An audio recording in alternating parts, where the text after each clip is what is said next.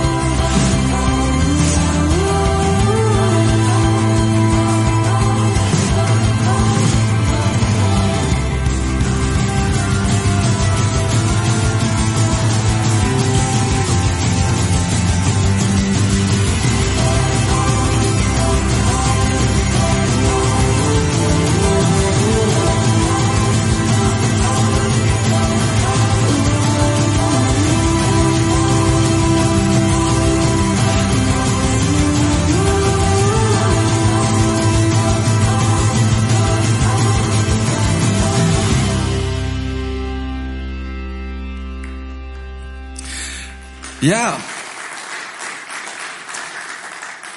So we went to dinner last night, and we just have a great time.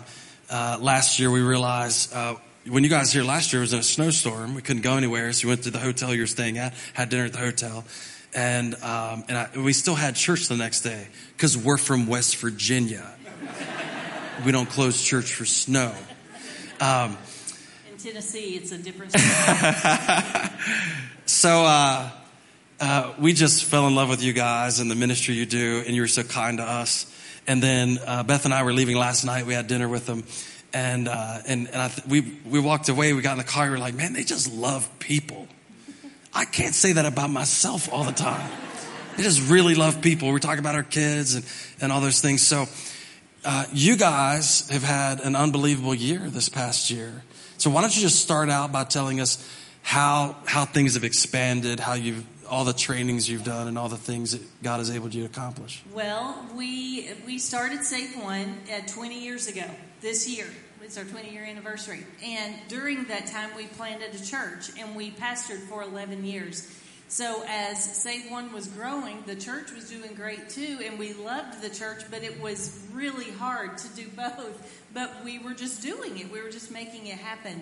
And out of left field, God showed us at the beginning of 2018 that He was going to take us out of our church and have us do this together at Save One.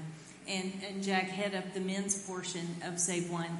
And we were sad. It was gut-wrenching to leave that church. We loved those people, and we weren't real sure what this was going to look like because we were safe and secure at the church, you know, and we're out here on our own doing Save One. But it has been absolutely phenomenal.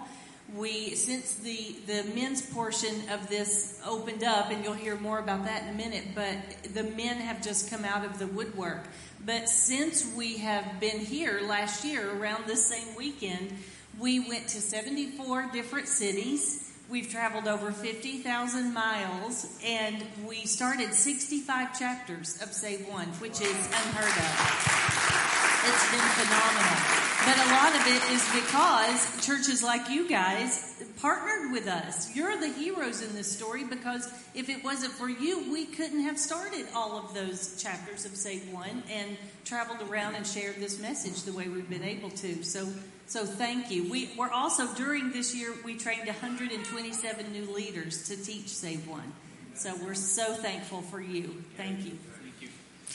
Yeah, and so we had a training yesterday. There was 12 people from our church and a couple people from another church that had come. 2 people from another church. We had a blast Yeah. yesterday. At least I did. I hope everybody did. So we're starting a Save One chapter here. Jessica Cody, our Connect Group coordinator, is starting to head that up. And so we're super, super thankful for that. And I didn't mention this first service, but we're all from West Virginia. Don't you just by their accent believe they love you more than I do? Isn't that true? This is true? I just want to bottle it up and go, okay, when I really want to be caring, I'll talk like that. We can teach you how. So people got a little bit of a snippet what you do, but why don't you tell us in a little more detail what it is that you really, what the goal of Save One is? Sure. We just help men, women, and families recover after abortion. And a lot of times people will say, why are you helping those people after an abortion? Isn't it too late for them? Or don't we want to stop abortion? So why don't you help the people on the front end? And it is our philosophy at Save One. We're seeing it happen now. This isn't some pipe dream that's going to happen a decade from now. This is what we're living out every day at Save One, is we are seeing abortion end in these lives. Because for one, when we get them back to healing, the people who have chosen abortion, when we hook them to Jesus through a local church like Hope, we get them back and they never choose abortion again, but then they also become the greatest voice for this debate. It is our philosophy that the people who know the truth are the ones who should be in our communities telling that truth. Amen. Because we're not hearing the truth right now from politicians or from the media or society. We're not hearing the truth. And so the people who have been through the experience, they can't really tell that truth until they've been healed. And so we do this through 3 Bible studies that I wrote. Jack took the men's study and rewrote it and made it a lot better. But it's a men's Bible study, a women's Bible study, and a Bible study for siblings and loved ones. And they can all be combined and everybody be in the same small group. That's awesome. Why don't you tell us how Save One came about? I know it was based on your life experience and your story, so why don't you share? There's a lot of people here who were not here last year. Yes. So why don't you share with them how that started? Well, the whole premise behind Save One is from my own story. On March 29th, 1985, I had an abortion. And it was by far the most regrettable mistake of my entire life. I could just tell you horrible stories of the things that I saw there, the things that I went through there at this abortion clinic. But I spent the next 7 years just gradually, well, not even gradually, it happened quickly, just becoming reliant upon drugs and alcohol just to make it through the day. I would take a hit of speed to wake up. I would drive around on my lunch break and smoke weed, and then I would hit happy hour as soon as work was over. And it wasn't just happy hour like, I would go for a few drinks. I would stay every night till they turned the lights on and I was helping them put the chairs on the table. I was just doing everything to keep my mind numb until I found my way to a Bible study, to a faith-based Bible study. And the only reason I went, because God was nowhere in the picture of my life back then, but the only reason why I went is because they advertised. They reached outside their 4 walls. They advertised and they said, we've got this class for anybody who is suffering after an abortion. And I knew that was me. The way I remember hearing that radio commercial is that lights were shining on my car and a heavenly host of angels were singing, because I never knew there were other people who suffered. But I went to this Bible study. I got my life back. It was absolutely phenomenal, and I have not been able to be quiet about it since then, because I refuse to be silent and allow my brothers and sisters to be led into believing that this lie is an answer to a problem, because it's not.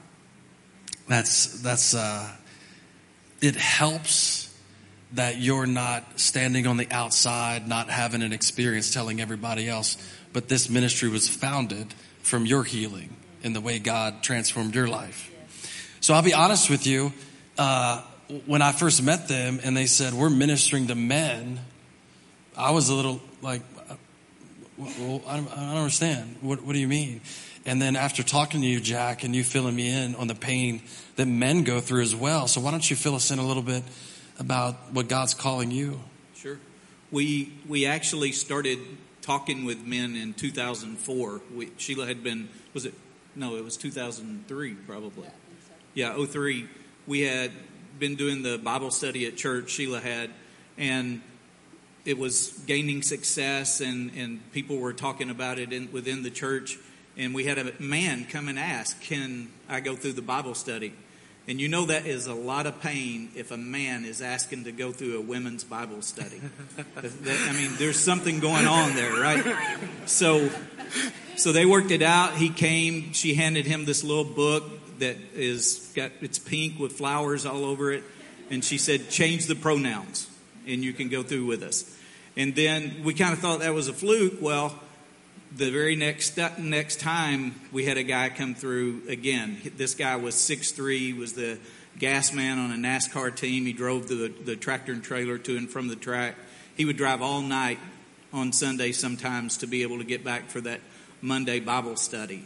And so then Sheila started, she's like, this is not a fluke. This is something that we need to address. So she wrote a Bible study for men. And it was a great study, and it was very functional and helped men. But then along the way, God started speaking to us together. And so when I came on board in 2018, late in 18, I rewrote the book. So it wasn't just that we changed the pronouns now.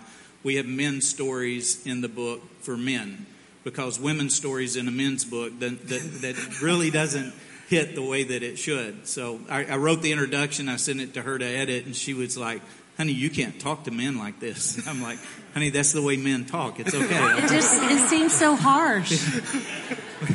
We'll be good. So most of it stayed. Maybe she trimmed me down a little bit. But anyway, it was we made that change, and then we just started letting men know that they had an avenue. And literally, she said they started coming out of the woodwork. They're hidden because it hurts. That guilt and that shame. There's guilt. There's grief. All of them are different, but anybody that loses a child has grief. And when you lose a child, whether you chose to or it was forced upon you, there's a grief there that needs to be dealt with. And so 61 million abortions, 61,500,000 and some change since Roe versus Wade that we know of, every one of those has a man attached to it that lost fatherhood.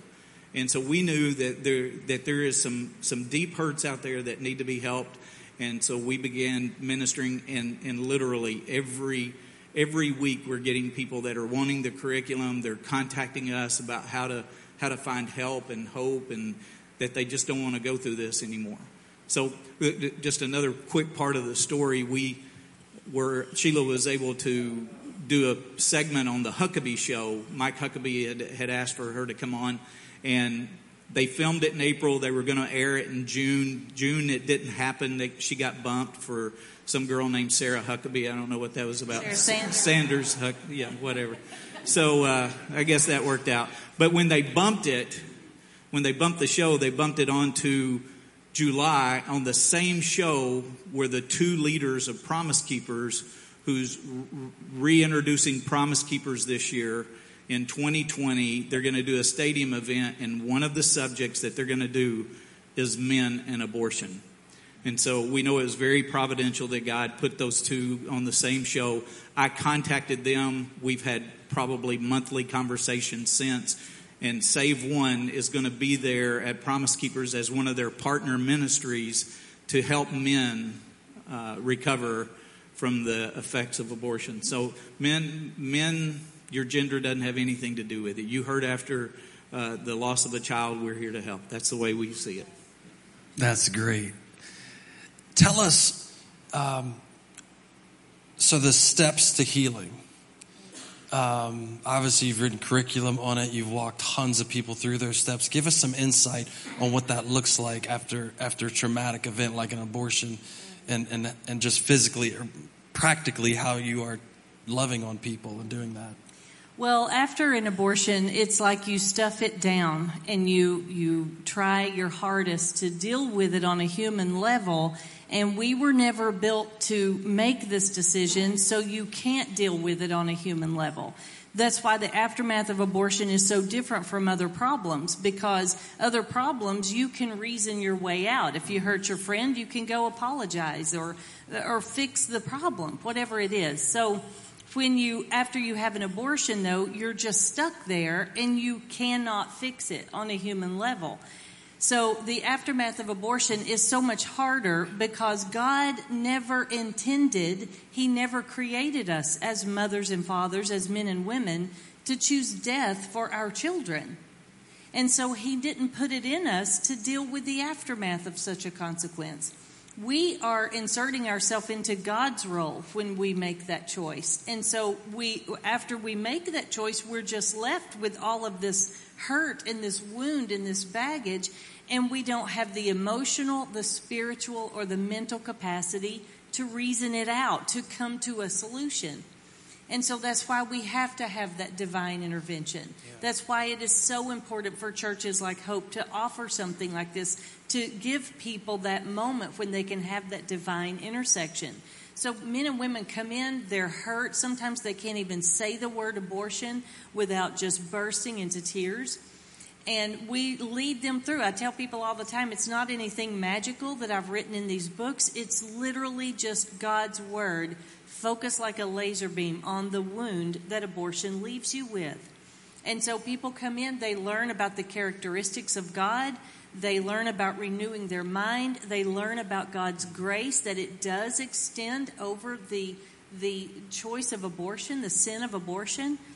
They learn that they can forgive themselves. And that doesn't mean that you actually bestow forgiveness of your sin onto yourself. It means that Jesus' death on the cross was enough to cover your sin.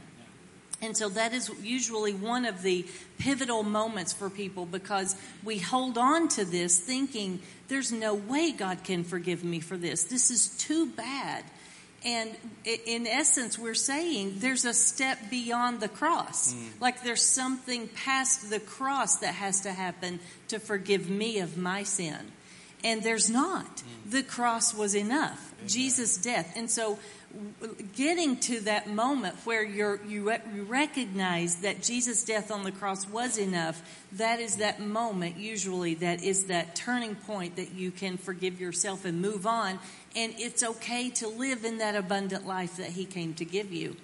But what we're seeing is that when you get to that point and you get that healing, you never choose abortion again. And so we're seeing abortion end in families all around the world. And it's absolutely beautiful. It's a beautiful process. I read last week, and this was news to me. I read last week that upwards of 30% of abortions were chemical abortions done at home, where we can take the morning after pill now. There's technology like that makes it seem more sanitized and not as dangerous and all those other things. And what I read was the results are almost more devastating because the woman is by herself for the whole process. Can you talk about that a little bit? Well, that is a new thing, and if you saw the movie Unplanned, they depicted that very realistically. That is just a hard moment for people, because we're seeing women come in and they were told a lie. They were told that they go into these abortion clinics and they're given these pills and they're like, just go home and take the pills. It'll just be like you're cramping a lot, or it'll be like a bad period. And so they go home thinking, oh, this is the new way to have an abortion. I'll just, do this at home. And literally, without getting too graphic, I don't know how else to describe this, but they're seeing the contents of their uterus be emptied in their home by themselves. And they were thinking this wasn't going to be traumatic, and it ends up being 10 times more traumatic for these women, because they're believing the lie that this is an easier way out of this problem.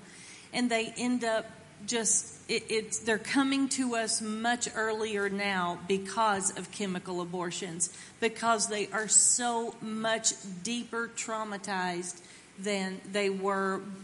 Because in a surgical abortion, you can kind of stay detached. But with this, you're not. You're right there. You're seeing every bit of it. And it's absolutely horrendous what is happening to women through chemical abortion. So you had said that before, women might wait 10 years, 20 years. You said 30, 40 years sometimes before they would talk about it. But this is causing women, it's so traumatic. Yes. It's causing them to come quicker. They're coming earlier, sometimes a week later, sometimes 6 months later. They're coming so much earlier because they are, it is trauma to them, and it is an abortion wound. Yeah. Talk to us a little bit. We believe in the process in people's lives. It's one of our core values. We call it the process. We understand that everybody is on the process of the theological word sanctification. It's the becoming more like Christ. It's the dealing with the sin in your life, and it's becoming pure, like Jesus was pure. So that's a process that we're all in. Amen. If there's anybody that's finished that process here, would like to include us all on how you did that, that would be wonderful. But if I'm correct, all of us are somewhere along that line of that process. And so we believe as a church in walking through every step of the process with everybody. And I've used an analogy before about steps. In America, we have even steps. Anybody recognize that?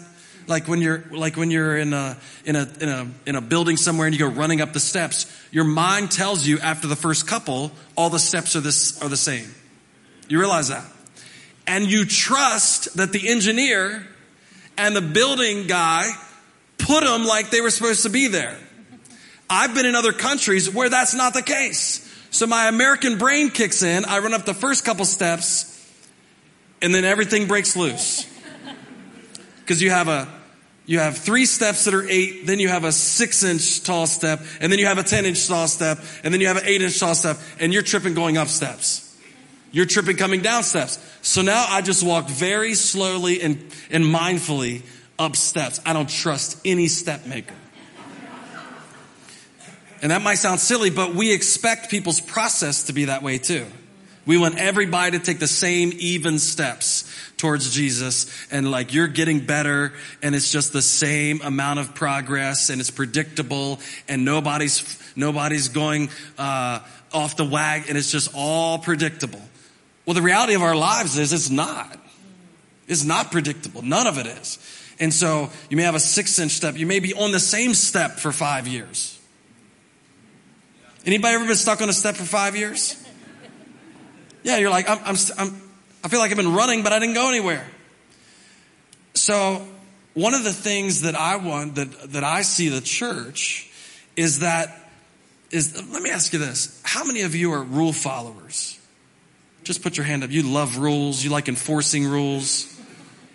Rules rule my life. How many of you are not? Oh, well, a whole bunch of you don't know what you are. You're like, I mean, if the rule's good, I'll follow. If it's not, I won't. One of the difficulties in the church over the years is that somebody does something sinful, and we still are trying to figure out how to put our arms around them. Because there's the rules, and then there's after the rules. And we have a difficult time going, hey, you broke the rules. But we understand you're in the process. And so, can you talk to us a little bit? Because the truth of the matter is, people still get pregnant out of wedlock. People still get in situations that go against what Scripture tells us how to live. And so a church that might have been 30 years ago might have handled a circumstance one way. And here, we're trying to understand that people are in the process. So I say these things, this type of phrase. People come to me and say, man, I'm struggling with this. And I say, I'm glad you're struggling. Because if you weren't struggling, that means the Holy Spirit is not in you. Because Paul clearly says that if the Holy Spirit isn't in us, we're a slave to sin. And you don't struggle, you just sin. So if there's a struggle in you, that means the Holy Spirit's in you causing the struggle. And so when anybody walks in my office and says, man, I'm struggling with this, I go, well, let's stop there. That's good. I'm glad you're struggling with it. And sometimes they look at me like, oh, I don't want to struggle with it anymore. Well, we'll get to that point. But right now, I'm glad you're struggling with it. And so for a church to realize that everybody Everybody in here is in a struggle. Come on, can I get an amen about that? Amen. Everybody in here is in a struggle. So could you talk to us as a church? Let's say our response to somebody that is pregnant and it was unplanned or out of what we would call God's plan for marriage. Talk to us about how the church reacts to that and how important it is. I think one of the things that we do well is that we comfort others with the comfort that we've been comforted with. That's what 2 Corinthians says. So when we know that area, then we're comfortable in dealing with that.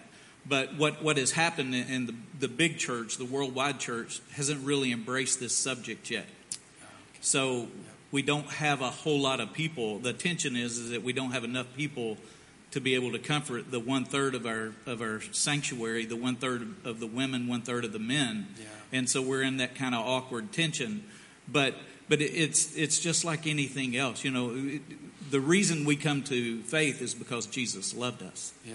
That's the only reason, because he loved us enough to come and to die for us. So when we look at people as they come in the door, if we can just embrace them where they are, we don't have to love what they're doing or what they have done, but if we just embrace them right where they are and love them from that point forward, then we're able to help people the way that Jesus wanted us to. Because he didn't look at me and say, let me see if you fit the filter before I die for you. He died for me. Yeah. I mean, he did that 2,000 years ago. He didn't look and check me out first. He just said, Jack, I'm going to do it. And whatever it is, it's okay. So for us as the church, if we embrace people when they come in the door, if we're not trying to put them in a filter and qualify them, if we just love on them and then love them through where they are, then I think we're doing what we're supposed to. And you had that experience. I did have that experience. And I was an alcoholic. I'd been an alcoholic since the first sip. I didn't realize that part, but for a long time. But I started drinking when I was 13. Excessive drinking just became a way of life. When I was 36 years old, I walked into a church on September 6, 1998. I didn't want to be there. The only reason that I went is so that she would not hound me for the rest of the next week. I'm serious about that. She was constantly trying to get me to Jesus because she knew that was the only answer, the only possible answer in my life. So we had been coming to the church, and the people in the church, they didn't reject me. They didn't tell me you smell like a brewery. They just loved on me.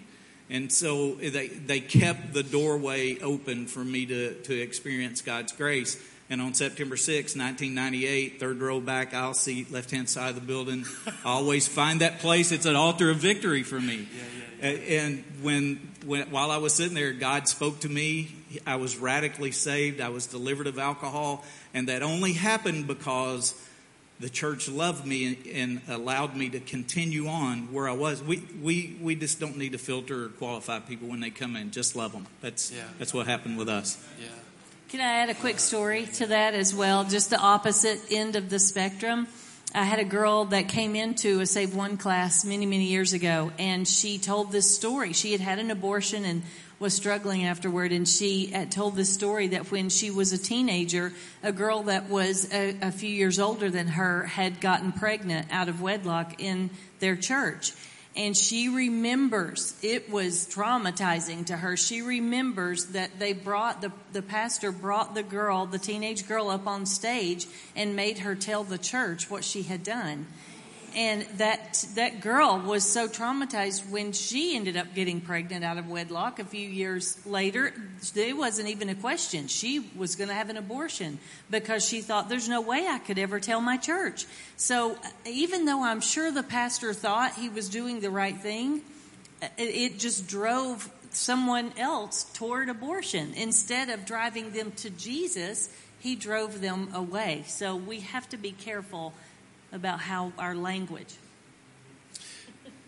Yeah, we talked about that last week. There's a power of life and death in the tongue, and you never know how it's impacting people. So if your attitude towards life is to speak life into other people regardless of their circumstances.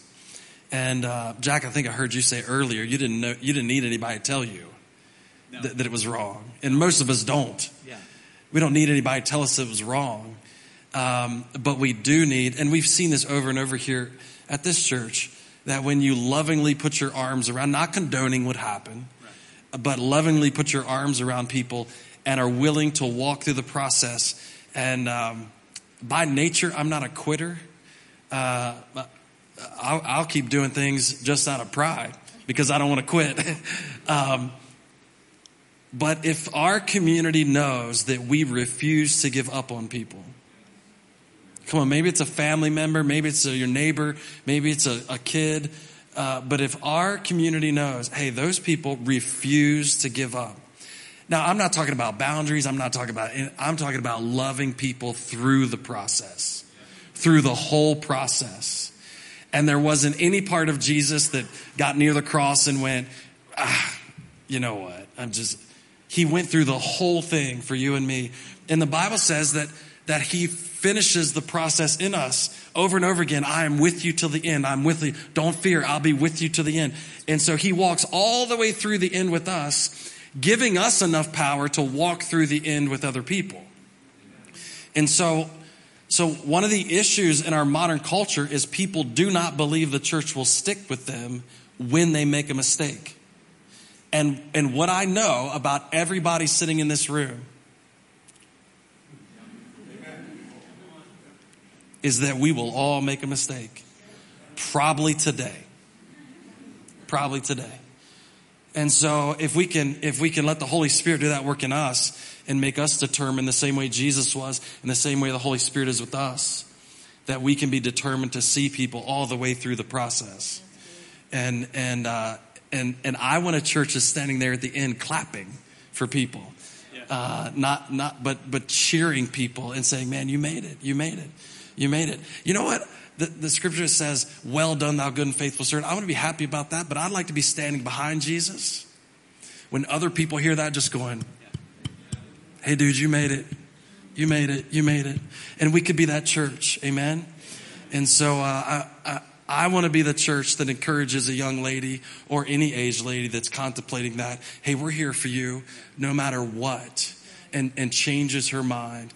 And let me say this. I think the most effective thing that we can do as a church, there's all this conversation about politics, but I'm telling you, politics will never change anybody's spiritual destiny. Amen. That's right. I don't care how much energy we'll put into it. It will not lead anybody to Jesus. But if we can wrap our arms around people and convince them that God is for them and we're for them, we could end the abortion deal. We could really do it inside the church. Forget what politicians think. I don't care anymore. If the church rises up and does what we're called to do, we won't need politicians to make a law. That's right. You won't need it. That's right. And so that's your all's goal. You said it earlier. You said we can love people and restore them to health. They won't have another abortion, and they're the biggest cheerleader for not having an abortion. It's like they become these walking billboards for God's grace and mercy and forgiveness. And it's almost like you're compelled to tell others. It doesn't mean once you go through the Save One program, we say, hey, now it's time for you to go tell everyone you've had an abortion. There's never a time like that. But there is a moment most of the time where you're shocked, but all of a sudden you're telling your story to someone and they change their mind about their abortion stance because they're hearing the truth, and the truth sets us free. And you cannot argue with someone's personal experience. And so the more we raise this army of truth tellers, it goes right along with what you were just saying. The loudest voice will be the one who's heard. And we need to be the loudest voice. We don't have to be Republican or Democrat or stand and scream and yell in Washington. You can't opt out of the political process. We have to be involved because we have to change laws. But more importantly, we have to change hearts. Yeah. And that's what the church does. Because as we change hearts, the culture will shift in that direction. What did we hear this week? Culture eats strategy for breakfast. So culture is what will turn the tide. And it's the church that can change the culture. Amen. Amen. Well, tell us what next year looks like for you guys. Well, we're just as booked as we were last year, so it's probably going to be 74 or more cities this year. Our goal is to start 100 new chapters of Save One this year. We have a huge European tour that we're doing in Budapest and Ireland and in Vienna, seeing some of our chapters over there and having a summit with the European leaders over there, the Save One leaders, not the European leaders. But I thought I need to qualify that. We actually need to talk to them. Yes, we do, actually. But so is there anything else other than Promise Keepers? Promise Keepers in July and August. We have 46 different churches that we're scheduled to be in this year. We take off December, Easter, and July 4th weekend. So the rest of them are booked. I think God has just positioned us in a place, and it happens because of what you guys did. Your giving helps us make that happen. Last year, we were just in this whirlwind, and just being able to provide places of hope and healing and restoration through the chapters. So thank you guys for becoming a chapter and a place to help your community. Yeah. That's awesome. Yeah. Well, thank you for what you do. You are lovely people. Thank you. We love this church. Yeah. We're not just saying that because we're on stage. We really love it. Why don't we stand? I want Jack and Sheila to pray over us as a church. In a room this size with this many people in it, we know the statistics tell us that there's many people in here who've experienced or been a part of experiencing this, and there is healing, there is hope. And the Spirit of God could touch you today, this morning. And then as a church, in our community and what we say far and wide, we want to be able to love on people and see them restored. Amen. And so would you guys do that? Would you guys pray for us? Father, we thank you so much for Pastor Chris, Pastor Beth, Hope Church. Lord, we thank you, God, that you have put an anointing on them, that you have put them in this time, Lord, that you have raised up leaders with vision, Lord, not just to reach those within inside the walls of the church, but to reach out into the community, reach out into this region, reach out into the world, Lord. They are following your commands to go therefore and make disciples. Lord, we thank you, God, that they also take up that scripture in 1 Corinthians, Lord, that says that if one person in the church is hurting, then the whole church can't be complete, and that they're willing to walk with those that are hurting to help them receive the healing, to walk in the fullness of who Christ has called them to be. And Lord, to bring the whole church into that moment of victory where they can stand and applaud and celebrate these changed lives. So Lord, for those that are here this morning that are hurting, Lord, that have been impacted by the men in this room, the grandparents who haven't been able to be a grandparent, the siblings who've lost brothers or sisters, Lord, we pray over them, Lord, that you would make this moment a pathway to healing for them, Lord, that this would be the moment where they decide they have to deal with this now and that they can walk in the fullness of who you have created them to be. So, Lord, in every aspect of the way, Lord, I pray exceedingly and abundantly that you would bless this church, that you would watch over them, not only in their finances, Lord, but in the spirit of the church, the way they have made this place a place of community, the way they have determined that they would be a missional church. Lord, every aspect, God, that you would just bless it, Lord. And we thank you in advance for what you're doing here at Hope Church. In Jesus' name. Amen and amen. Hey, could you tell us you got a table out there? Tell us what's on the table real quick. Yeah, we have a table up in the upper lobby, and we have resources there for you guys. If you know somebody that's hurting, you want to come by and grab a book, then we have those, and then we also have some T-shirts and stuff, and those are just to get the word out. It's just a little bit of advertisement. We have a T-shirt right here, third row back aisle seat, left-hand side of the building. Thank you guys so much. Come on, could you appreciate them this morning? It's good. Thank you. Hey, listen, we'll see you back here next week. We'll continue I Like Giving. Encourage somebody on your way out.